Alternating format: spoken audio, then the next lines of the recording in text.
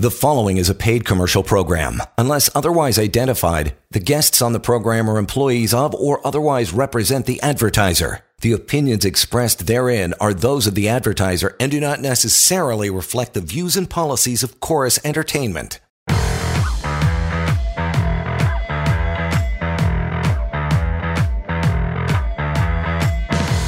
This is the Employment Law Show. All right. We are back. We are here. Employment Law Show set to go again. Partner John Pincus is in the hot seat, and he will be providing all the information and education over the next half hour or so. So feel free to stick around, tune in, and contact John anytime, by the way. 1-855-821-5900. Help at employmentlawyer.ca.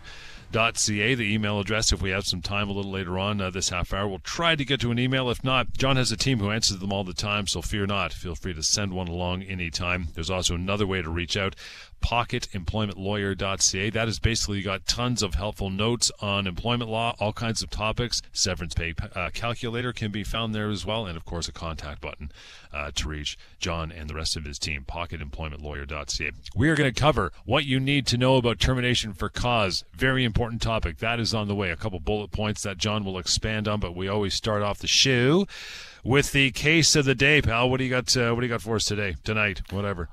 Well, that's right. We've got a lot of interesting things to talk about and probably things that people will relate to. This one is the case of the day that I have for today is a really interesting one and a really troubling and concerning one, actually. This is an employee who worked for a company for 20 years as a process engineer. And he'd recently been going through some hard times, some death and illness in the family, and it hit him pretty hard and has caused him some mental health challenges. So what he did is he put the company on notice by giving them a signed medical note from his doctor that he was on medication, that he's having some psychological issues relating to some traumatic events in his life, and that he would need some reduced hours, which the company granted him. The doctor's note also said that he's been more prone to irritability and outbursts and actually might need some time away from time to time. Well, everything went fine until about a month ago, where he had an interaction with one of his superiors who was complaining about some mistakes he made in a process status report that he had created the week before. And suffice to say, this individual did not react well. He did not handle it well. He was screaming, he was yelling, he was banging on the table, and saying, not great things about his boss. So the company sent him home for the day.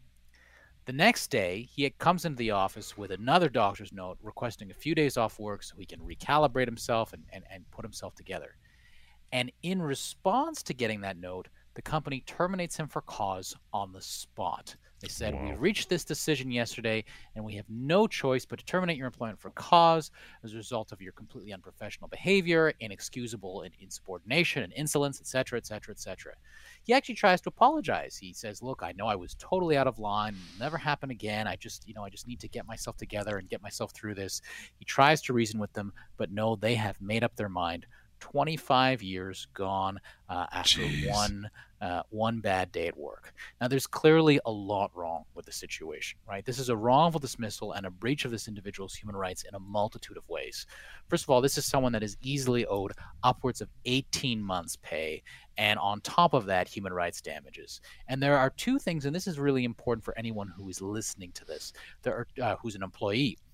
Because there are two things that this employee did right. First of all, he submitted written doctor's notes, putting the company on notice that he had these issues, he needed some accommodations, and he was going through a hard time and may struggle in the workplace. So that was key. The second thing is he tried to apologize when he knew he was wrong. So if you're an employee and you want to make the best of a bad situation, that's the way to do it. Obviously, you want to avoid this from happening in the first place. But in this case, long service employee, clearly some mitigating factors, no history of discipline. There's just no chance. There's just no reasonable chance at all that they're going to be able to establish cause. And actually, I think they're going to be on the hook for some additional compensation, even beyond severance. It's interesting too because the employer was in a way kind of compliant and understanding because they did give him a cool off day, but then they kind of did a 180. Yeah, well, I mean, they phrased that as a suspension, but when he comes back, they certainly recognize the accommodation previously, yes. And when he comes back with another doctor's note, I mean, at that point, you have to know, look, something is going on here. They can't pretend this is just someone who's, incorrigible and not willing to, to cooperate. Let's get into our topic for the day. By the way, anytime you can reach out to Mr. Pincus and his crew, 1-855-821-5900, help at employmentlawyer.ca. This is what we're going to talk about, what you need to know about termination for cause. Number one, what is it? How difficult is it to actually establish one? So a termination for cause is when an employer has the ability to terminate your employment without paying any severance. And in order to do that, the employer has to show that there were no other options available to them and that you've done something so bad that you have totally destroyed any ability for the employment relationship to continue. You've destroyed the employment relationship by doing something really bad. So what are some things that tend to do this? Well, dishonesty is a big one. So if you've done forgery, fraud, that kind of thing. If you've engaged in something against your employer's interests, you've done something clandestine against your employer and they can prove it. But what's actually important, not so much what is just cause, but what is not just cause, right? So first of all, if what your employer is accusing you of is something that you did not do, they're accusing you of engaging in fraud or a conflict of interest or harassment or anything like that, and you just didn't do it, or it's based on allegations that simply don't hold any weight, then they cannot establish just cause, no matter how serious their allegations. And that's probably the most important thing, because employers love to make it seem like you have done something really badly. But if it's not true, it's not true, and they're going to be on the hook for that. The other thing is sometimes you have done something, but it's not enough to justify a termination for cause. So if you've made a mistake, if you have some unsatisfactory performance, even if there's a history of it, that's often not going to be viable for termination for cause.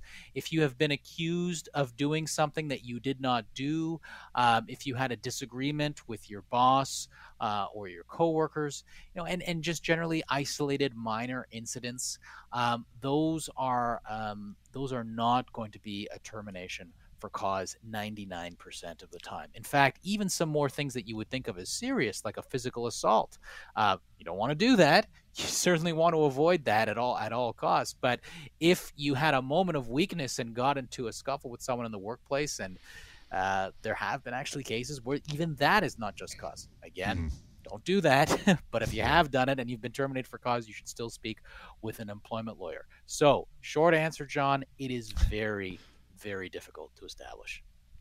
Next point is this: how many quote-unquote chances should an employee get before they're dismissed for that cause? Right. Well, I always like to say there's this temptation on the part of employers to implement a 3 strikes you're out policy. And sometimes employers do have that policy, but there really is no set default rule. It's not like you go to court and a judge says to you, well, you did this 3 times and therefore it's termination for cause. The context matters. How far apart are the chances? If you had a warning 6 years ago and you're getting another warning now, can the employer say, well, this shows that it's just not working? Well, actually, no, it shows the opposite. It shows that it did work because you got a warning, and for the last 6 years, things have conceivably been going well. Have there been positive performance reviews since then, right? So an employer, it's not just a matter of adding up all these negative points on your record like a demerit point system. We take into account how have you responded to them, how serious are the warnings, how fair are the warnings, right? If they've made a warning but they've made it in bad faith, which happens all the time, more often than not, actually, in my experience, then that warning's not going to mean anything. So it's best not to think about this in terms of how many times has it happened, but what's happened, what are the context of it happening, and how did you respond to that? Which is why when you're getting these warnings, you should remember that they're probably preparing to terminate your employment for cause, and that's probably a time that you want to speak with an employment lawyer so you can head it off at the pass. And again, reaching out to John anytime. I'll keep giving you that contact info, 1-855-821-5900, help at employmentlawyer.ca. One more point about this before we move on to some other things, maybe an email or two, and what you need to know about termination for cause. Is there a time where you get any severance if you're fired for cause? Well, John, if the employer has taken the position that your employment is terminated for cause, then unlikely you're going to be offered anything. You might be offered what's called a without prejudice offer. Say, well, we have cause, but we're so nice, we'll pay you this anyway. But typically, you're not going to be offered anything. And if you have been properly fired for cause, you've done something really, really bad, or you have a long history of warnings and the warnings are legitimate and you just haven't been listening, then you will not be owed anything. Okay. But if you have not engaged in that kind of behavior, or you've been accused of doing something that you did not do, then you are going to be owed the same severance that anyone who was terminated without cause will be owed. Just because the employer alleges it does not actually change anything. They have to prove it. It's really interesting as well, the level of cause. You mentioned the 3-strike rule, where it's such a high threshold for it. And as you say, employers just say, you know what, you've done one thing, you dropped a skid or you drove into the back of a company truck. That's enough. Out you go. You qualify for the capital punishment of termination cause. And we're going to let you go. This must overwhelm your desk on a daily basis, right? Yeah, or employers who did give 2 or 3 warnings and think, oh, well, that's 3 strikes, you're out. Well, no. This is someone's life. It's not a baseball game, right? You have to actually look at the circumstances of what happened. Some employers will implement that kind of 3-strike rule, but that's not a real thing. The law cares about what really happened here, and was this employment relationship really unsalvageable? With that, we'll take one small break and get right back into it, reaching out to John and the crew at his side, 1-855-821-5900, help@employmentlawyer.ca, and the website pocketemploymentlawyer.ca as well. We'll continue. Still more to go. Stick around. Employment Law Show continues.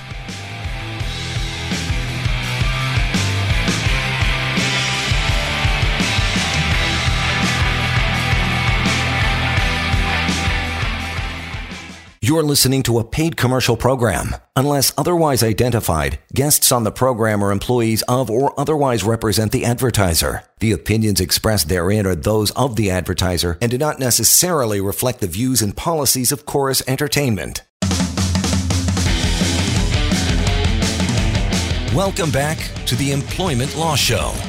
All right, welcome back, Employment Law Show. Good to have you along for the remainder of the half hour. John Pincus is in the chair answering all of the questions. He does a ton after the show as well, so feel free to reach out at your leisure and have a chat. 1-855-821-5900, help@employmentlawyer.ca as well. Get to a few of these questions. You get them every day. They're very common. That's why you threw them into the mix, John. And this is Mr. Pincus. John, what should I do? ... So we'll get to these. First one is, what do I do if I've been placed on a temporary layoff? It's got no return date. What are my rights? Well, it's not only if you've been placed on a temporary layoff with no return date, it's even if you've been placed on a temporary layoff at all, right? We saw so much of this during the pandemic, and this is something that is going to continue because layoffs will always be around. And what you need to do, the first thing you need to do is you need to think about whether this is something you're okay with. And that kind of discussion is the perfect time to speak with an employment lawyer. Have you had layoffs happen before? Have you agreed to layoffs? Have you agreed to them in writing, or have you agreed to layoffs historically throughout your employment?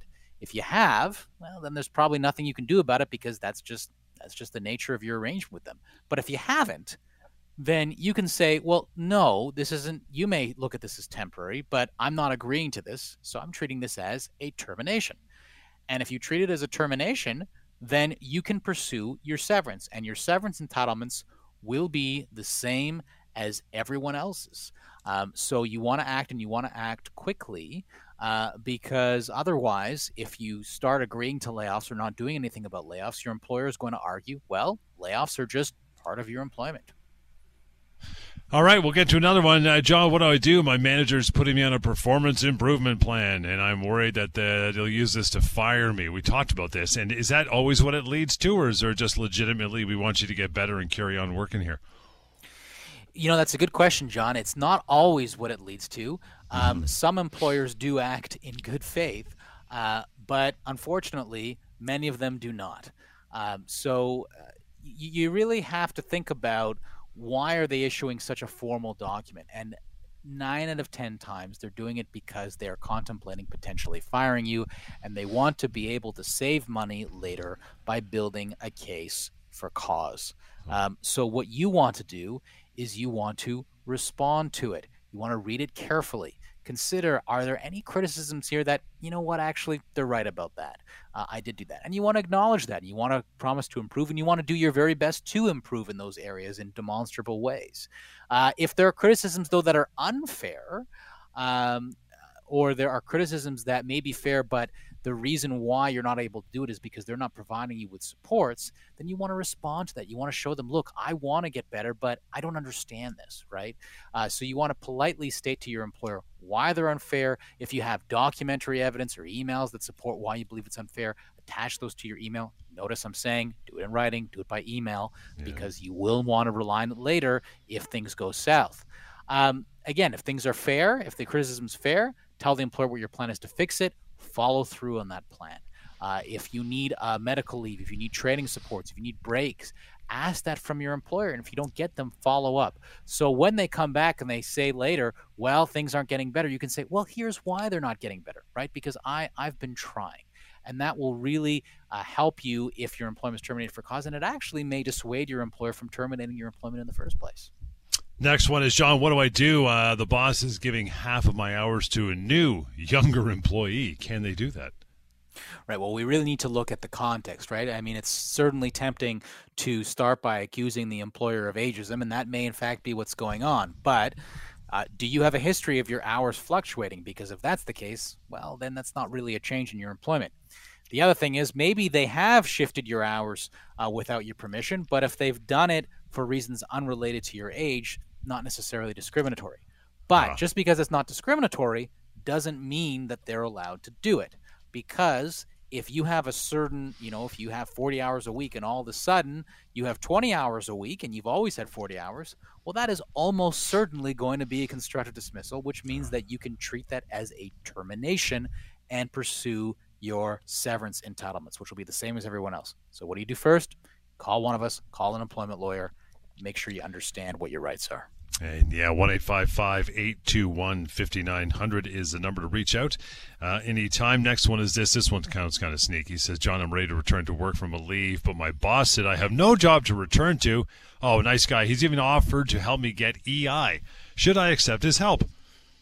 Right. You want to be very careful here, because what employers often do is they do sneaky things with the record of employment. Like they'll say, oh, okay, we'll put a dismissed on the record of employment, but you asked for this, right? And when you go to seek your severance, they'll say, oh, no, we only issued the record of employment and put code M on it because he wanted us to help him get EI. And that's what he said. Here's his email, or here's the date we had this conversation. I've seen employers do that all the time, alleging that employees asked to be terminated and therefore they resigned. You don't want to be in that situation, right? So what you want to do instead is you want to say, look, do I have a job? And you want to do that in writing. I want to come back. Here's what you asked me. I don't want help getting EI. I want my job back. Do you have a job for me? And if they say no, it's at that point you say, okay, well, what are you going to be paying me for severance? And at that point, if you don't get a response, that's the time to get an employment lawyer involved so that we can help you get your severance. But you don't ask for help for EI if you're prepared to go back to work. Don't play that game with them. Yeah. You get to one more of these, John, what should I do in this situation? I've just been fired. I have 48 hours to sign a severance offer that my company says, well, it's generous. Should I sign before the offer expires? The pressure is on. Well, the good news is if you're in a situation like this, there's always going to be an employment lawyer who is available to speak with you before that time expires. Yep. There's enough of us, so don't worry about that. So give us a call. Do not sign it. Maybe it is generous. Maybe you have the 1 out of 10 severance offers that is generous. Chances are you probably don't, though, right? And 48 hours, by the way, that's not a reasonable time. The standard amount of time is at least a week to consider it. And if it's not a reasonable severance offer and it's not one that you should be accepting, well, then you have to consider that your rights don't expire for 2 years until after your notice of termination. So the first thing you want to do is you want to figure out, is this an offer that I should be taking? Go on the severance pay calculator and speak to an employment lawyer. And only after you have spoken to an employment lawyer should you decide, okay, you know what, this is a good offer, I'll take it, or this is a bad offer, I'm going to negotiate it. And in the meantime, also go to pocketemploymentlawyer.ca, use the Severance Pay Calculator app, and get a ballpark of where you should be. And the fact that it's a good offer, more like 1 in 100 are generous, never mind adequate, right? So feel free to reach out to John at any time in that regard. Let's bounce down to an email or two with our remaining minutes here, brother. Carlo up first says, hey, John, I work for a company that operates under the Canadian Labor Code. Do I still have severance entitlements? I'm a manager, and I read that I cannot start an unjust dismissal action if you're a manager. Right. So this is, again, a difference between an administrative regime and a common law regime. You have different rights under both. Now, federally regulated employees are subject to the Canada Labor Code, and there is an unjust dismissal procedure that they can follow, and they have certain rights under that procedure. And sometimes it makes sense to do that. But all of those employees are still going to have the same remedies at common law that they otherwise would have if they were provincially regulated.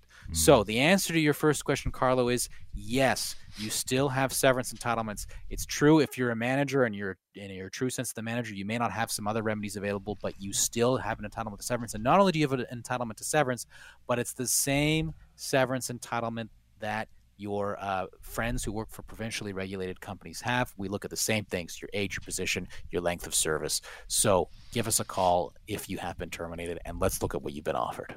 We'll get to John's email as well. John says, hey, John, my employer is asking me to work on a night shift. I've worked day shift for 15 years. Is this a constructive dismissal? Well, certainly that seems to have the bones of a constructive dismissal.